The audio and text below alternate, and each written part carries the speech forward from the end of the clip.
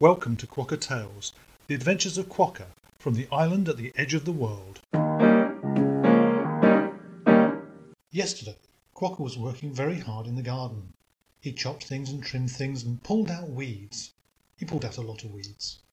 He remembered feeling a bit sore when he had finished, but he felt a good night's sleep would make it all better. When Quokka woke up this morning, his back was very sore indeed. His friends told him that he should see a back doctor. This doctor had a special name. He was called an osteopath.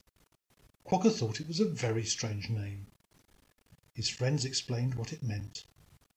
The osteopath was an old language word for bones, and the path bit comes from psychopath, meaning someone who could inflict a lot of pain and smile while they're doing it.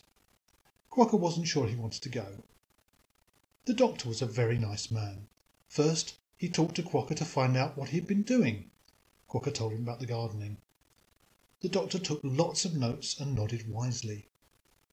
When Quokka had finished talking, the doctor asked Quokka to lie on the couch.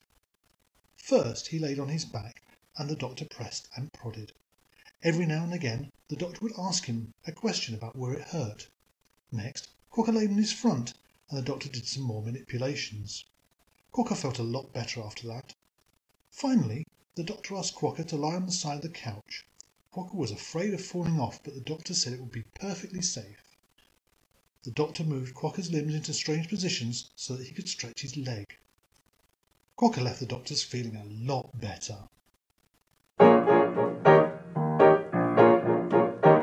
Quokka likes eating. He likes to start the day with breakfast, and then, after a suitable break, he likes to have another breakfast to keep him going until his mid-morning snack. That fills him up enough so he's ready for his lunch. Quokka likes lunch as there is always lots of nice things to eat. Quokka likes to sleep after lunch. He makes sure he's awake in time for high tea. This is the highlight of his afternoon. Quokka likes little sandwiches and elaborate cakes.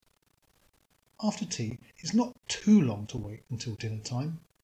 Sometimes it seems like a very long time, so Quokka needs a little snack of cheese and biscuits. Quokka doesn't like to go to bed hungry, so he always has a little something for supper. Quokka likes eating a lot. His friend suggested he should go to a food festival with them. Quokka thought that was a good idea.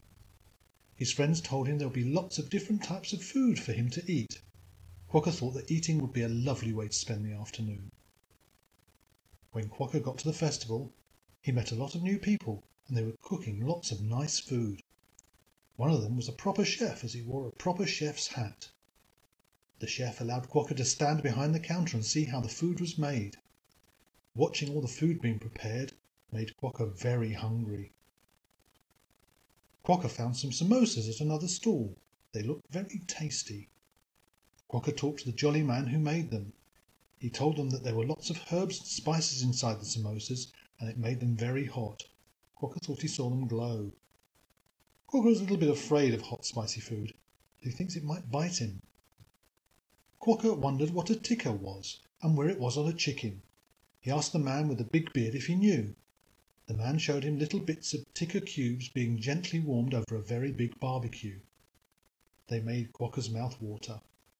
Quokka thought that some little tikkas would be very nice with some nachos and some cheese. The man with the big beard put Quokka's lunch in a large cardboard box. Quokka took it to the table and ate it with a glass of special grape juice. The meal had filled a little hole in Quokka's stomach. He started thinking about what he would have for his next meal.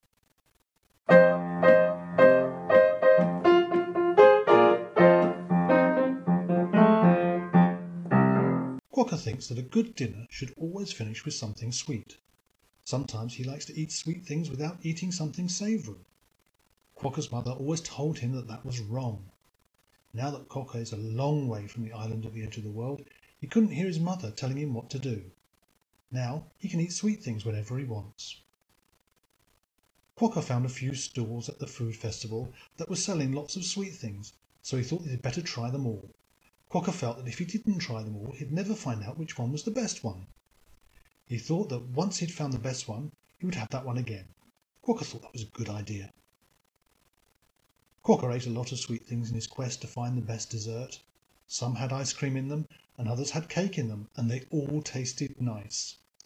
Quokka couldn't decide which one was the best, so he tried them all again. After a while, Quokka felt a little funny. His tummy was like a washing machine that was on the spin cycle. He began to feel very ill indeed. His friends told him that he was feeling ill because he'd eaten too much dessert. Quokka wasn't sure this could be right. He hoped that it was because of something else. Quokka is often deluded like that. Quokka talked to the ambulance people about the funny feeling in his stomach. They told him in no uncertain terms that he shouldn't have eaten so many desserts. They told him that his mother was right. They told him he should go home and lie down until he felt better.